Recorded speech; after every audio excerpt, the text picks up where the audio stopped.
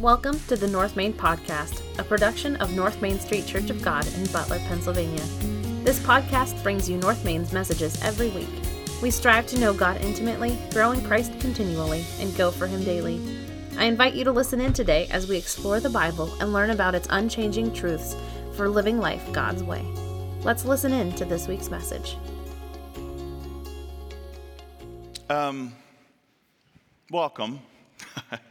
I've been sitting on the front row here, and I'm not really sung much, which is uncharacteristic of me. I love these songs, those were good, but I have a heaviness. But before I get to the heaviness, and this may play into a part of the heaviness, I don't know, are you familiar with a lady by the name of Margie Noah? She's here. Some of you are like, oh no. Not because she's here, but Margie, where are you, sweetheart? Margie, way in the back there. Margie experienced something this past week that not many people do, and it's a loss of a child. And Alan, her son of 63 years, passed away due to complications from cancer. About a 14-month, give or take, battle with cancer. My heart's heavy for her because that's the second child she's lost in her lifetime. And I can't imagine ever losing a child, much less losing two children. So I'm asking for your prayers for Margie, for Margie's daughter-in-law and grandchildren that are also suffering this loss. She wanted me to make you aware, at least those of you who know the family, that there is a picnic in honor of him, since there's not going to be a dinner after the funeral. On September the 11th, Saturday, September the 11th in Harrisville, at Heather and John Gray's house. That's her granddaughter and grandson. But if you want to know more details about that, you can seek the family out on that. But I still am a little heavy. I'm, like I said, I was sitting here on the front row and fighting against whatever this heaviness is. And I've been feeling a heaviness for a while. And not that I'm any more special than any of the rest of you, but I think people don't understand what pastors carry on a regular basis. Yeah, the old joke is we only work one day a week, and so we've got it so easy. But the reality is we carry burdens. Now, the reality is healthy pastors carry those burdens to the foot of the cross and leave them there because they know that He is the one who makes the burden light. He's the one that can deal with those burdens. But being a pastor for over a couple decades now, it's hard. It's hard not to grieve with those who grieve, mourn with those who mourn.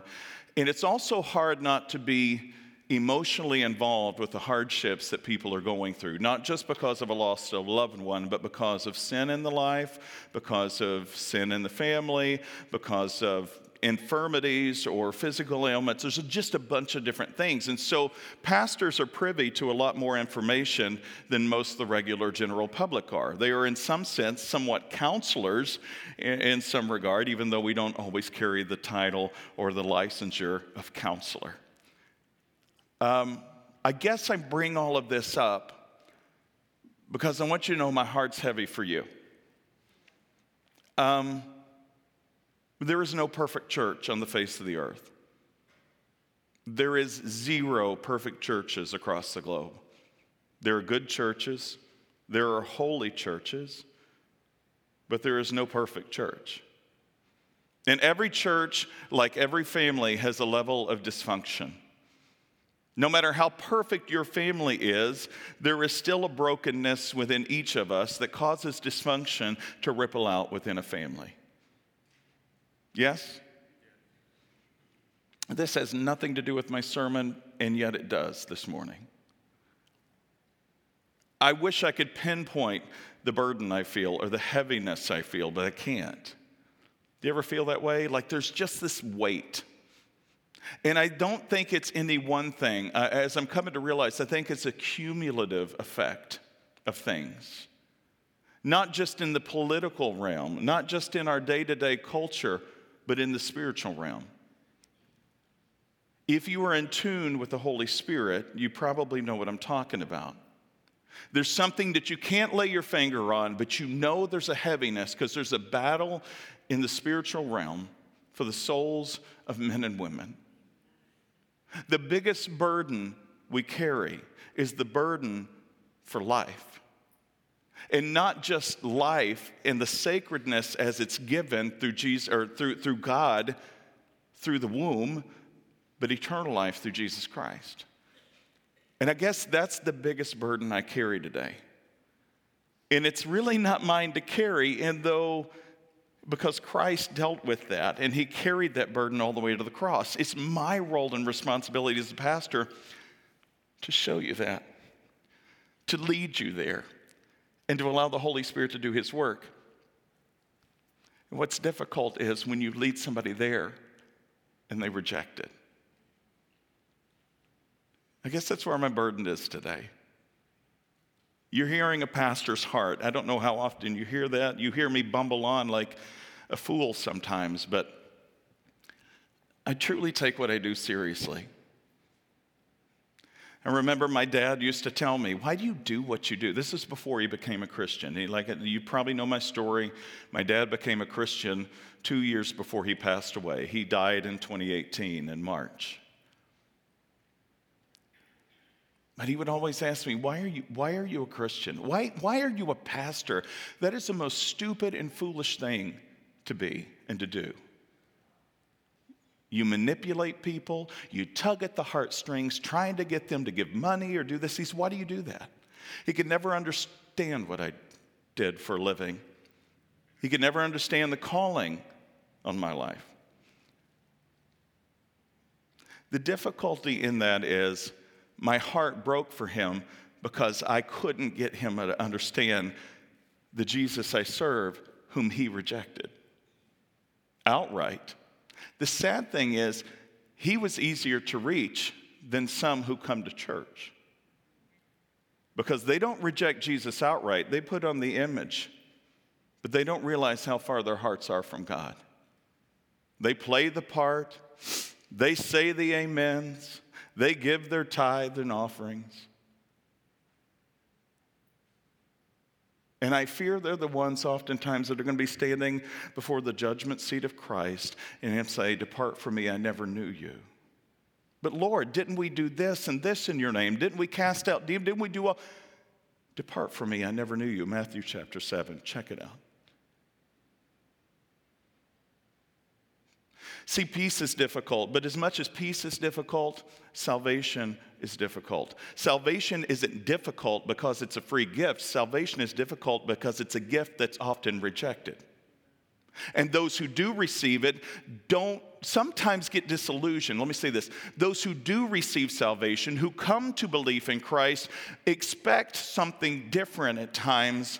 And they're like this seed that is planted in stony soil or stony ground that the faith shoots up. They grow real quick and they say, yes, I'm all in.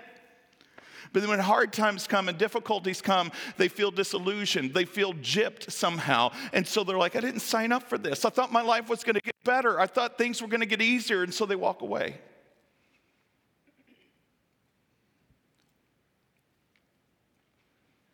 What is blessed peace?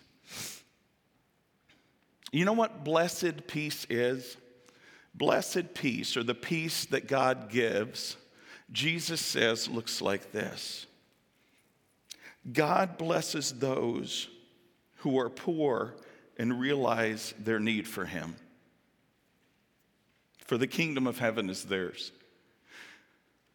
Better translation is the poor in spirit. Blessed are the poor in spirit, for they shall inherit the kingdom of heaven. Blessed are those who mourn, or God blesses those who mourn, for they will be comforted. God blesses those who are humble, for they will inherit the earth. This is also blessed are the meek, for those King James Version people. God blesses those who hunger and thirst for, in this translation, justice, but it can also mean righteousness. For they will be satisfied.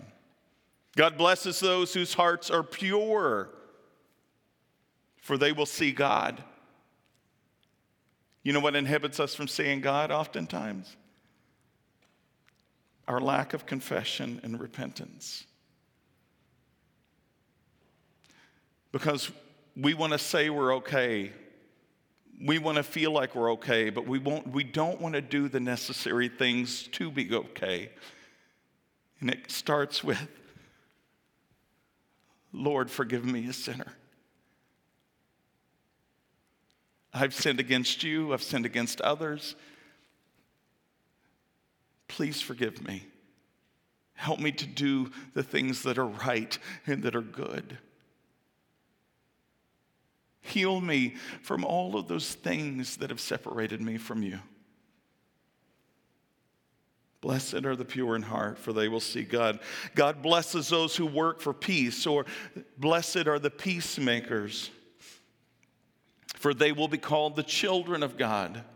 Did a sermon on this at the beginning of this year as we stepped out into this theme of peace this year. And there's a difference between being a peacemaker and a peacekeeper. Peacekeepers just try to keep the peace that's there. They don't try to make peace. And God says those who are blessed are the ones who make peace. They go into situations. They bring peace about. They don't just try to keep the peace. They will be called the children of God. God blesses those who are persecuted for doing right, for the kingdom of heaven is theirs. God blesses you when people mock and persecute you and even lie about you and say all sorts of evil things against you because you are my followers. Be happy about it. How many of you are happy when people mock you for your belief in God? How many of you are happy about it when you're ridiculed as some kind of weird Jesus freak? Happiness isn't the first thought that comes to mind when I'm persecuted, ridiculed, mocked, even by those I love the most. Be very glad, for a great reward awaits you in heaven. And remember, the ancient prophets were persecuted in the same way. You can't read any of the prophets from Isaiah to Malachi and not see the ridicule, the mockery, and the rejection they got from the general public.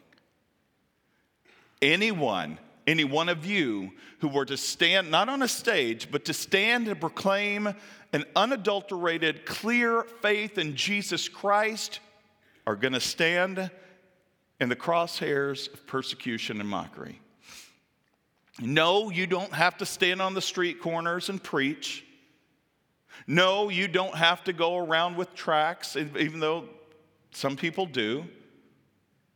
You don't have to blatantly call out sin in order to be persecuted. All you have to do is to be a faithful believer in Christ and not be ashamed of it, and you're eventually going to be called out as an idiot.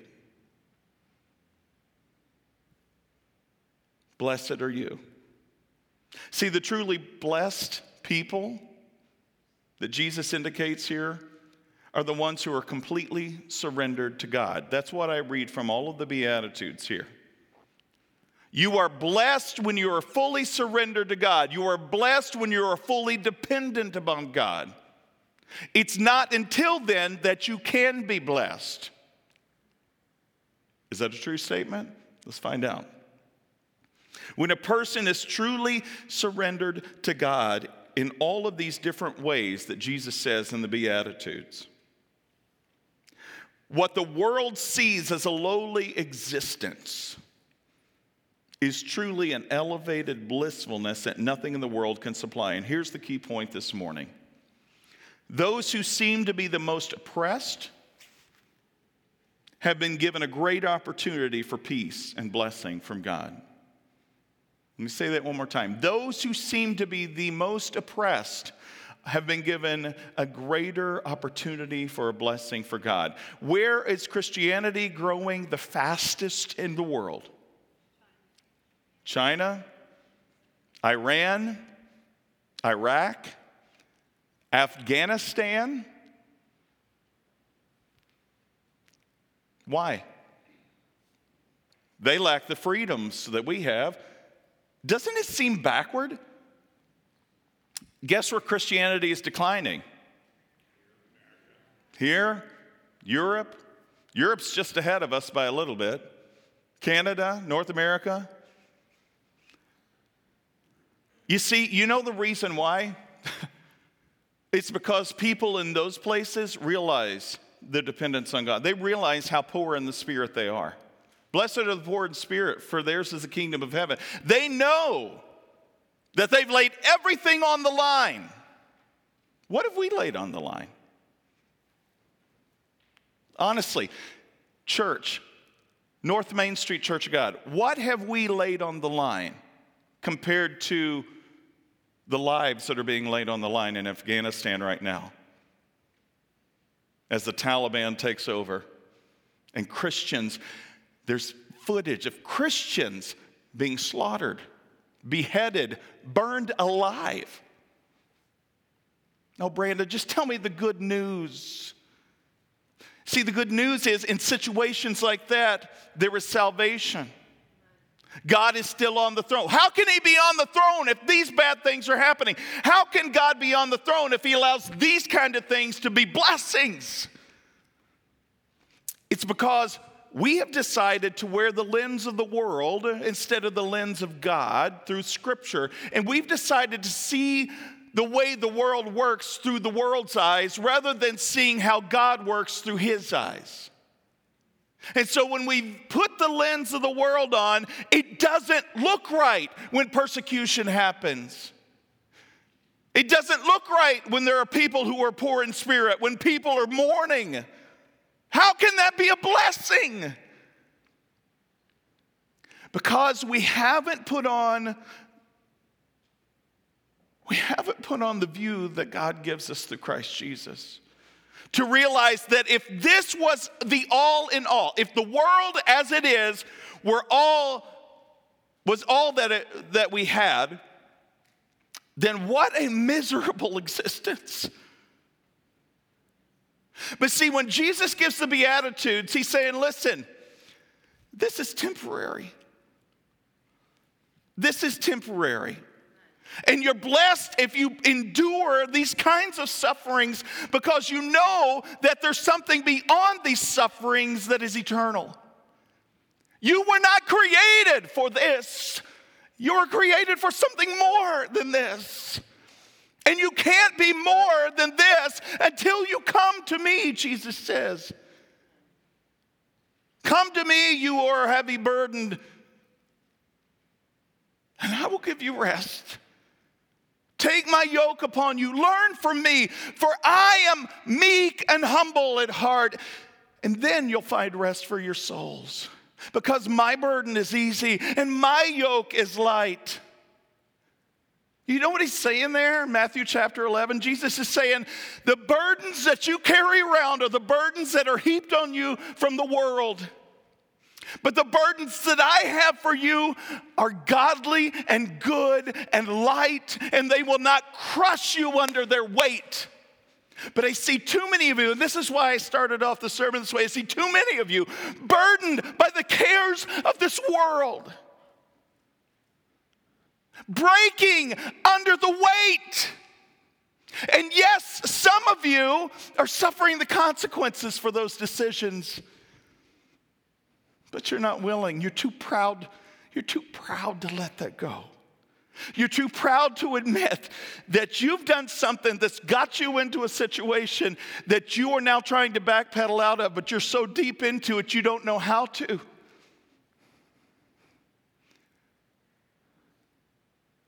You can fool everybody else. There's one person who's not a fool. He sees all. He knows all, and the irony of all of this is, greater than any other individual on the face of the earth, he loves all perfectly. Though he may not agree with the decisions you've made in life. Blessed are you when you realize your need for him. This is the Beatitudes. How can we be blessed? See, peace only comes when a person recognizes that their deepest need, when they recognize their deepest needs and discover that God can truly supply those needs. What are your deepest needs? You don't have to tell me, but you know what they are. Or at least you think you know what they are. What are your deepest needs? I want to be loved. Genuine, true love. I want to be truly me. I want financial security. I want. What do you need? See, the one thing that we all need is eternal security. And it's the one thing we don't often put at the forefront. I don't care what successes you have in life, what you achieve, what you don't achieve. Apart from God, it means nothing. Nothing.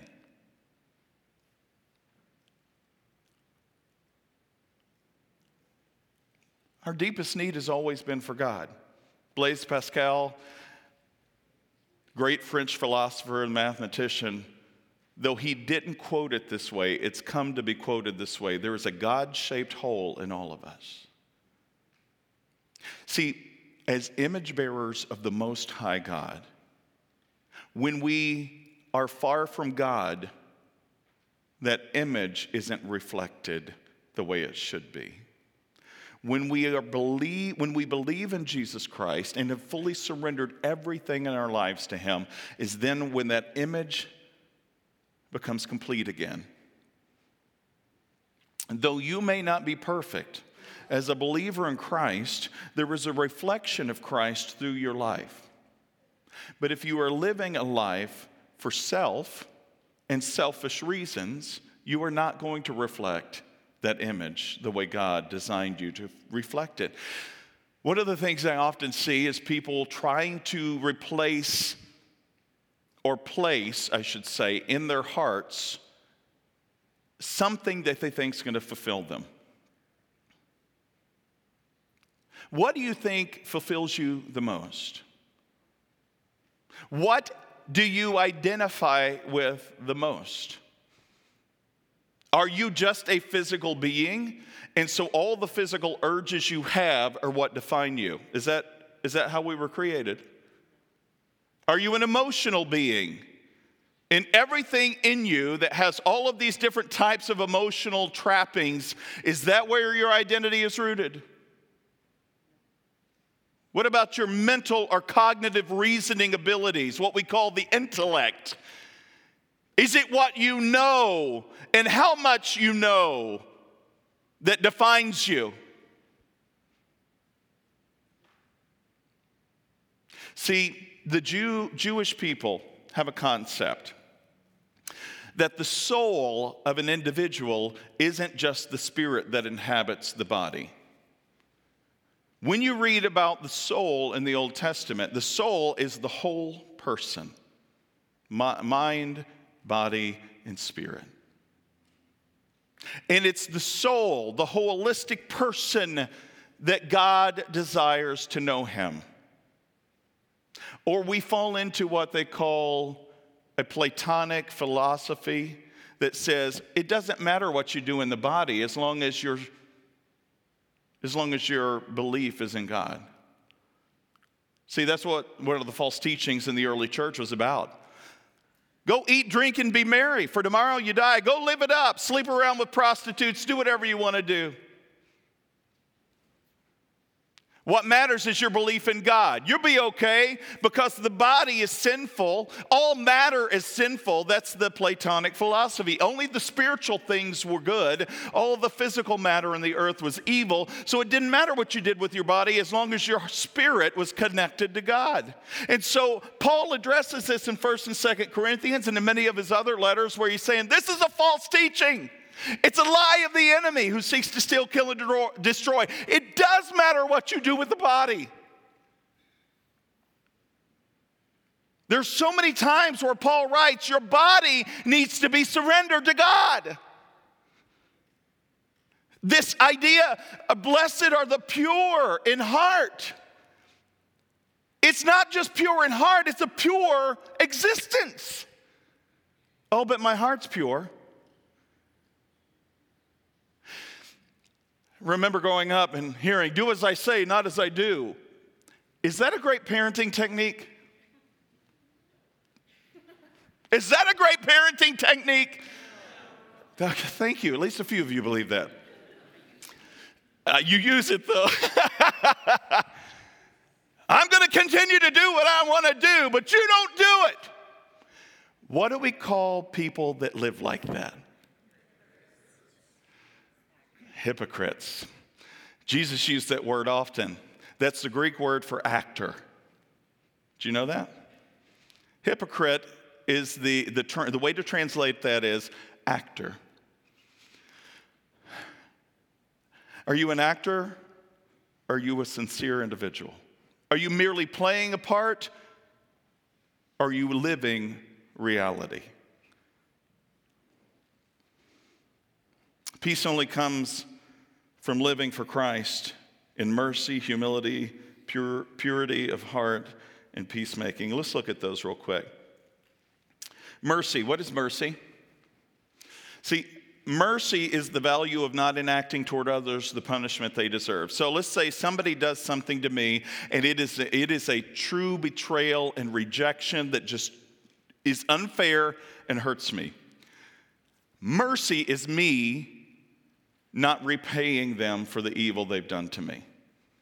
It's not reacting in kind, as Paul says in Romans 12, and Peter says in 1 Peter, do not overcome evil with evil, but overcome evil with good.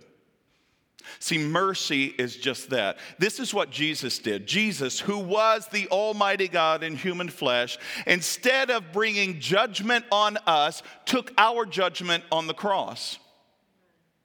I want you to catch this, because I don't know because this is what we call the good news. This is why we call it the gospel. I don't want this to fall on deaf ears. Understand that Jesus extended mercy to us when he could have killed every one of us and been justified in it. Why? Because he was the holy God, and then he decided instead of enacting justice, he would take your judgment upon himself.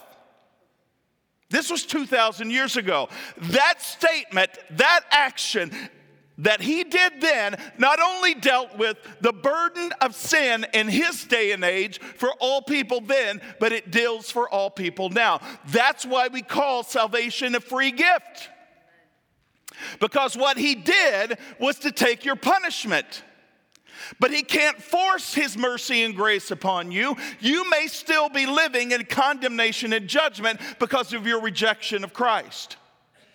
You cannot be set free until the Son has set you free, and he's done everything he could do to set you free. And if you're continuing to live in bondage to the flesh, the sensual, sexual, and otherwise desires of the body, you have not become free indeed. If the Son has set you free, you're free indeed.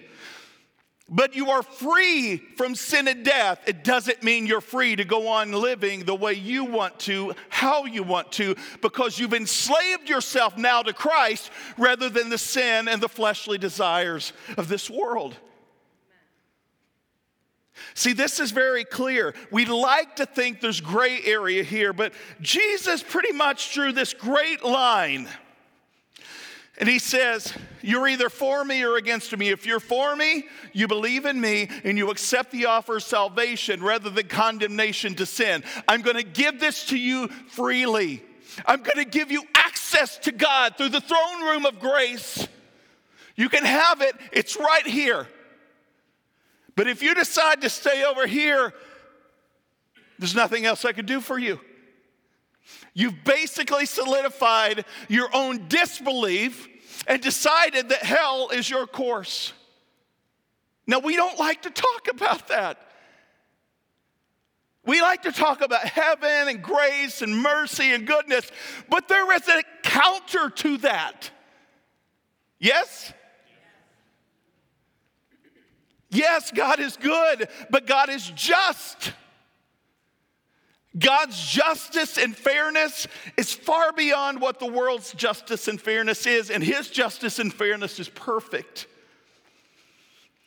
And in the end, when you've been given every amount of time possible to believe in him and to surrender your life to him, when you breathe your last breath, if you've decided to stay on this side of things and do it your own way, you've exempted yourself from that mercy and that grace. These are harsh truths we don't like to talk about, but we live in a day and age where I can't, as a pastor, as I'm growing older, maybe I'm getting a little more senile or whatever, I'm realizing time is of the essence, people. And maybe I'm preaching to the choir. Maybe every one of you within the sound of my voice has completely surrendered your lives to Christ. You have repented of your sin. You were not continuing in a lifestyle of sin. And I'm just preaching to the choir. If so, thanks for your patience. But if not, you're faced with a choice today. If you reject it, you're not rejecting me. You're rejecting the Word of God. You're rejecting God himself. What about humility? Let's take a look at this quality. This word is translated as meek. It's a quality of self-estimation that doesn't see the self as less than or greater than anybody else, but rather sees themselves with an honest assessment compared to Christ. We do a great job comparing ourselves to others. Well, I'm better than so-and-so. I'm better than so-and-so. I'm not as bad as so-and-so. I could be just like this person, but I'm not. You see, when we get into this comparison game, the enemy gets us trapped into comparing ourselves to people who are imperfect. The only comparison game that we should be doing is ourselves in comparison with God. Yes? Well, that sounded really heavy. Yes. Listen, and I'll be honest with you, it's never fun to compare yourself to God. Say it again.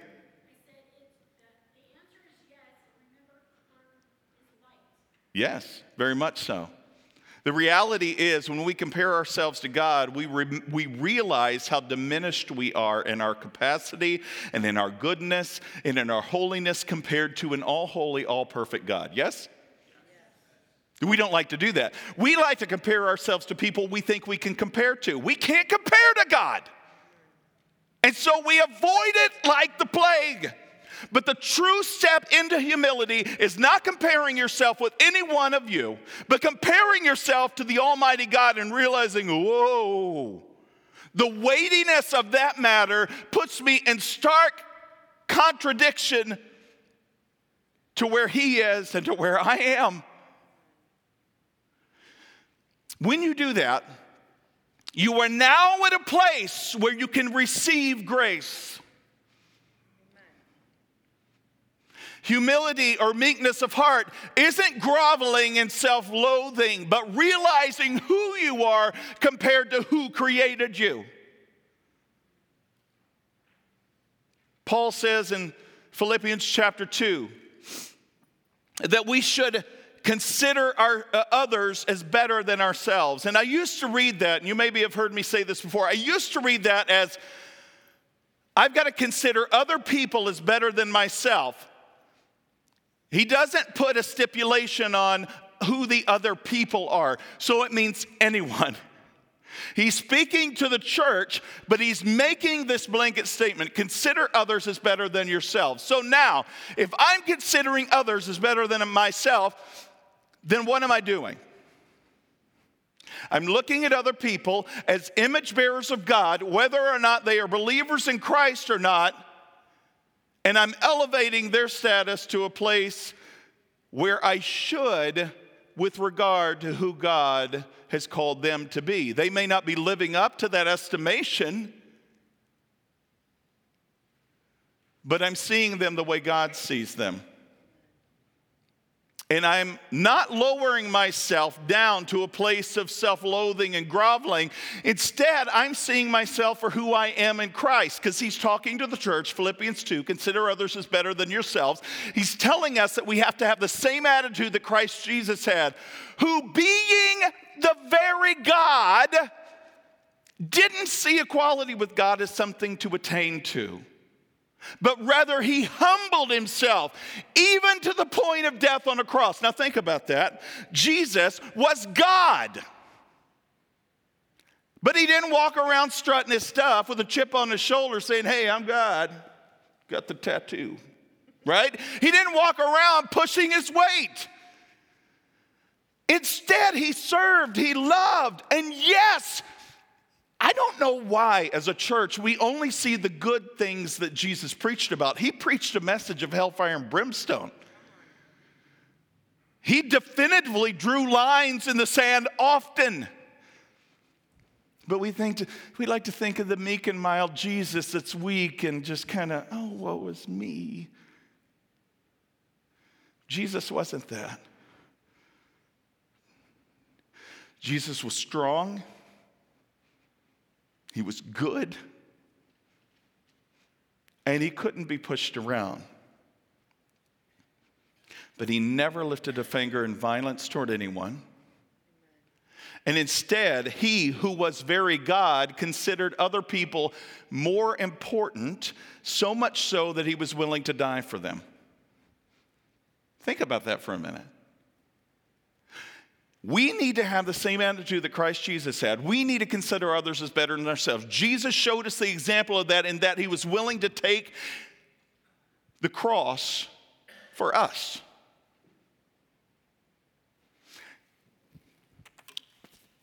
Are we willing to do that? Are we willing to, well, if you're good enough,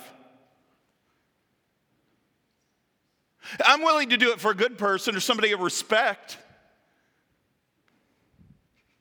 I'm willing to do that for somebody that really deserves that.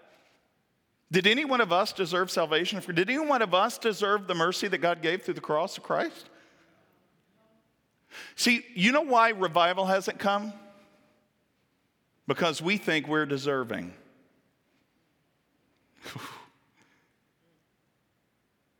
It's about me and what I want. It's about me and what I deserve.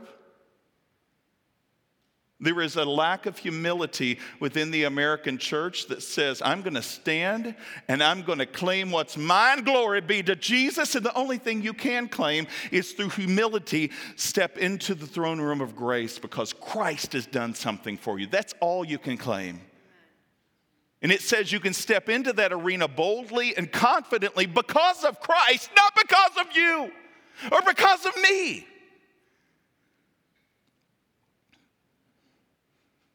I have no biblical evidence for this, but I like to think all the doors in heaven are just a bit shorter than I am tall.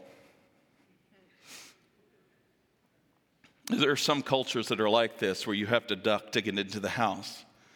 It's a sign of respect and honor to bow to come into somebody's home. The only thing we can claim is salvation through Jesus Christ because we deserve nothing else. We don't even deserve that. And that should be humbling enough for all of us.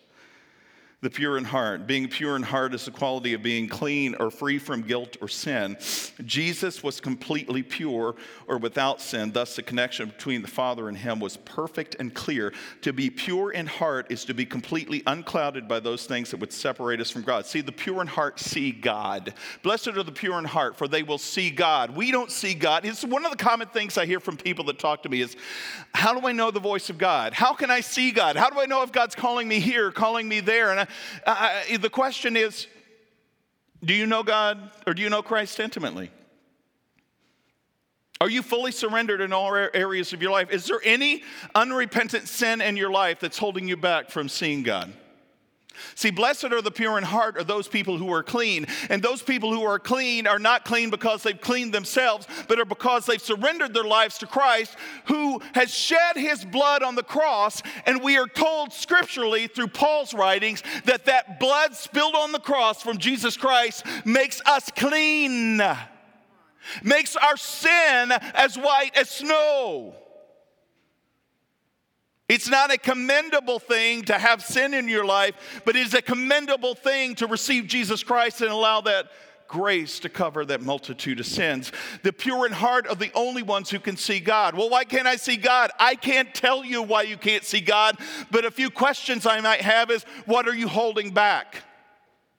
What are you not doing in your life as disciplines to know Christ better?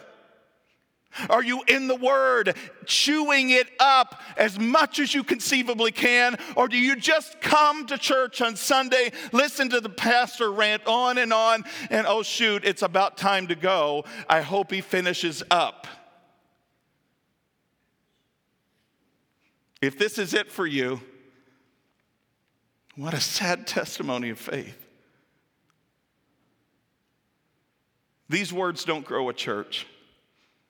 This is why I'm not a mega church pastor. You know why people aren't beating down the doors to North Main?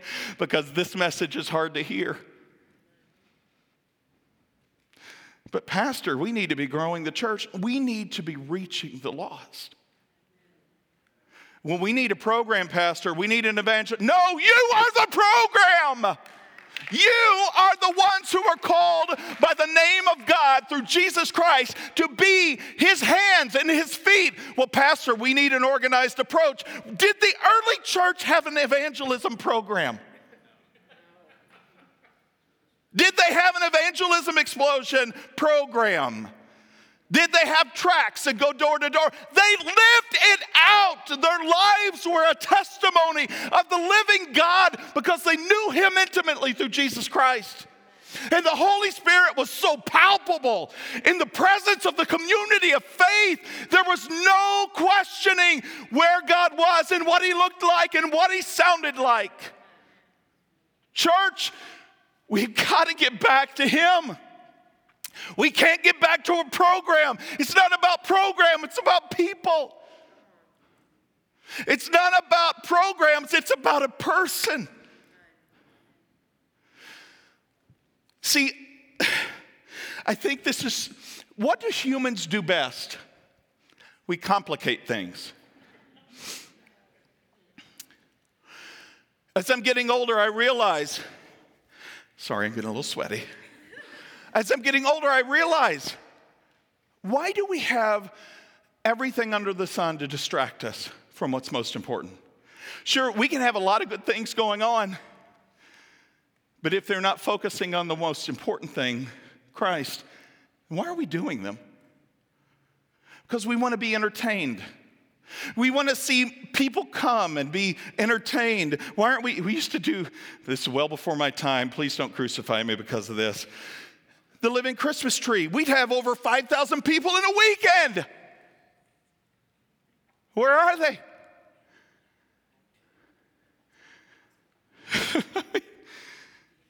Is it about drawing numbers? No.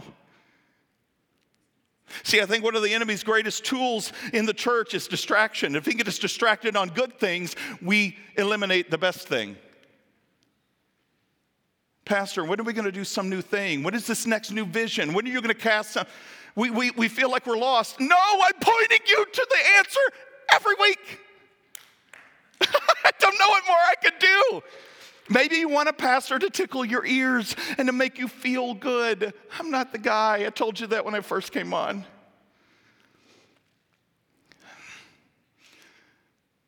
And again, I know I'm just in my mid-40s, but I feel old in the ministry.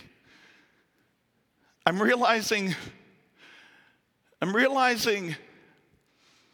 that flowery words aren't enough.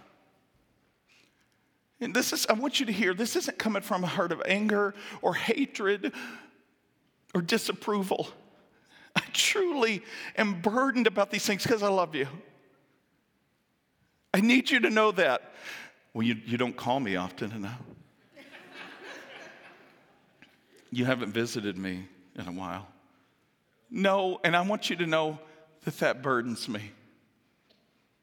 Do you know how often I'm beating myself up because, oh shoot, I haven't called so-and-so in a while, or I haven't visited with such and such, and the just torment of not being able to be everything to all people is hard. When the desire of my heart is to be that way. And yet I still have a family of 4 kids and a wife that desire me too. And I've got to give my best to them, not because I have to, but because I want to. Because if I raise my family and those kids go off without a godly foundation, then what good was anything I did here?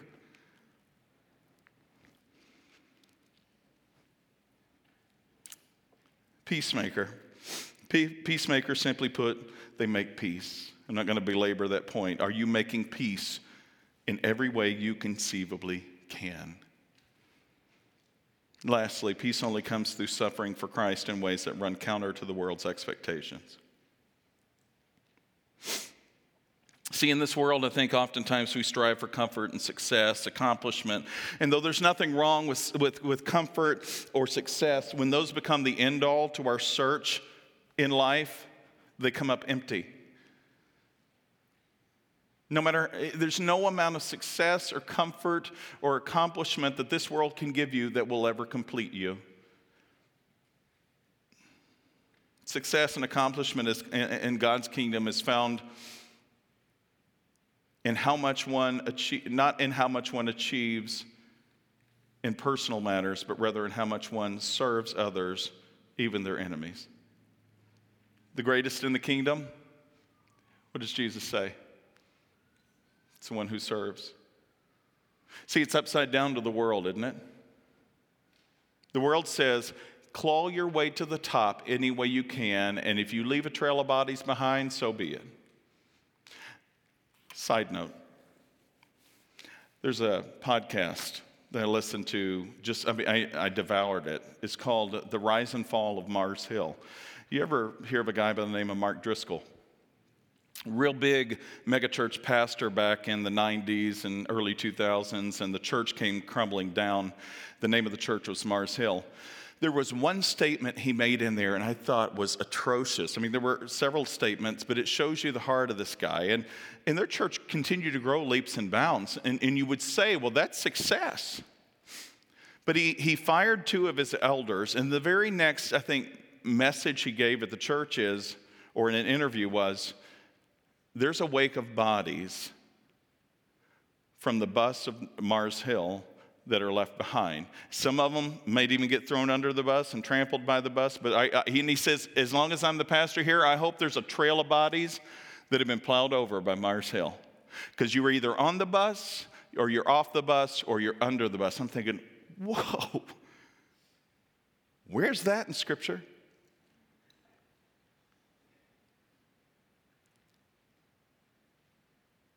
North Main is not a bus that's going to run over you. North Main isn't a bus that's going to outright judge you. You have an ultimate judge. We all do. And we'll all stand before that judge equally, attesting to our faith in Christ. And we will be judged accordingly. It's not North Main's job to judge you. You are welcome here no matter the condition of your soul, your body, your life, or your mindset. But know when you step through these doors, as long as I'm the pastor, you will hear the complete truth of the gospel of Christ. I hope you understand that. But here's the thing. What you hear as condemnation and judgment are the words of God. And if you stand in stark contradiction and feel the weight of that judgment, it's not because we're judging you, but because you are judging yourself by the life you're living. Again, we will love on you no matter the condition of your heart.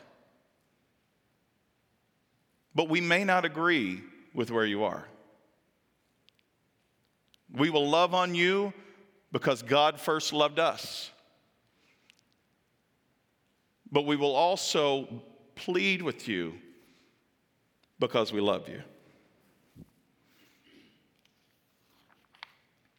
Let me just close with this as our worship team comes forward.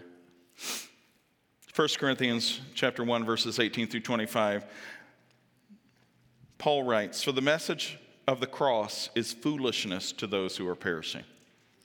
You may have heard me talk about the cross, the grace of God, the mercy given by Christ to us. When we deserved condemnation and judgment, he offers us salvation and freedom instead." It sounds like foolishness to the world, to those who are perishing, but to us who are being saved, it's the power of God. For it is written, "I will destroy the wisdom of the wise, the intelligence of the intelligent I will frustrate." Think of our realm of academia. Those who hold the degrees and the PhDs, who are instructing the next generations of kids. I will frustrate the intelligence of the intelligent. Where is the wise man? Where's the scholar? Where's the philosopher of this age? Has God made foolish the wisdom of this world? For since in the wisdom of God, the world through its wisdom did not know him, God was pleased through the foolishness of what was preached to save those who believe. Jews demand a miraculous sign. Greeks look for wisdom. But we preach Christ crucified.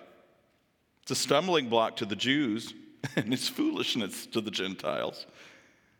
But to those whom God has called, both Greeks and Jews, Christ, the power of God, and the wisdom of God. For the foolishness of God is wiser than man's wisdom, and the weakness of God is stronger than man's strength. I've done this illustration before, but it bears repeating. There's a story told of how matinee idol Alexander Rostovtsev, Russian actor, was converted while playing the role of Jesus in a sacrilegious play in Russia called Christ in a Tuxedo. He was supposed to read 2 verses from the Sermon on the Mount in this play. He was supposed to then remove his gown and cry out, "Give me my tuxedo and my top hat." But as he read the words, "Blessed are the poor in spirit, for theirs is the kingdom of heaven. Blessed are they that mourn, for they shall be comforted," he began to tremble on stage. Instead of following the script, it said that he kept reading from Matthew chapter 5, ignoring the coughs and the calls and the foot stamping of his fellow actors to snap out of it and get back into the play. Finally, recalling a verse that he had learned in his childhood, he cried out, "Lord, remember me when you come into your kingdom." And before the curtain would be lowered, he had trusted Jesus Christ as Lord and Savior. To truly be blessed is to have this veil pulled from your eyes, to truly see the condition of who you are in comparison to who Christ is, and to fall on your face before him in sweet surrender and repentance and say, "Lord, my Lord and my God, forgive me."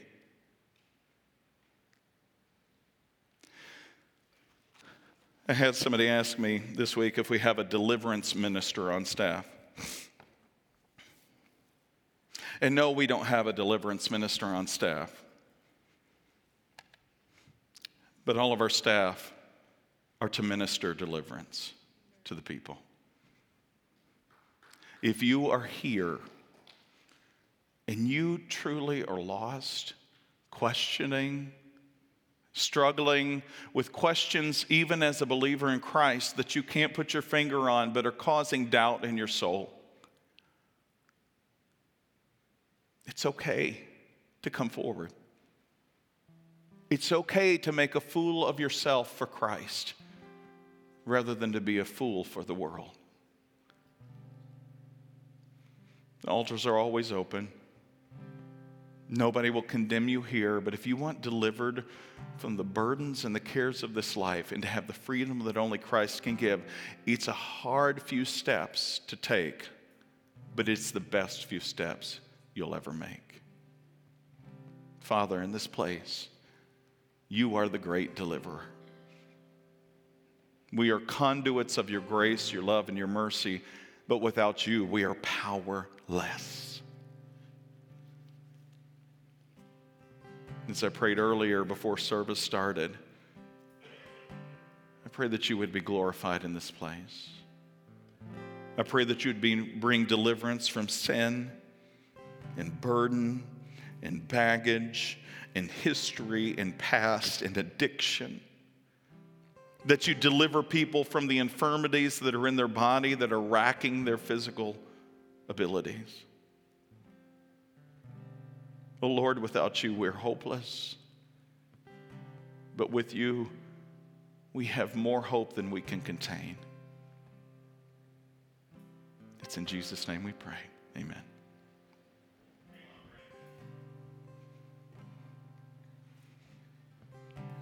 Come here.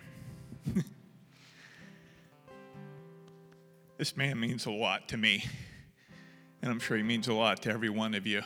And it that's right. And you say how much you love us, and I'm sure there's a lot of us who just want to cry out that we love you too. And I think this is just fitting right now before we get into worship. We need to pray over this man. He needs that. He stands up here week after week and ministers to us, and it's time we minister back to him. So if you guys, whoever wants to, just come on down. We're going to lay hands on Brandon right now. We're allowed to take a little bit of liberty in services for something like this today. I guess I'm the one praying, huh? See what you started? Yeah, I know. I got the microphone.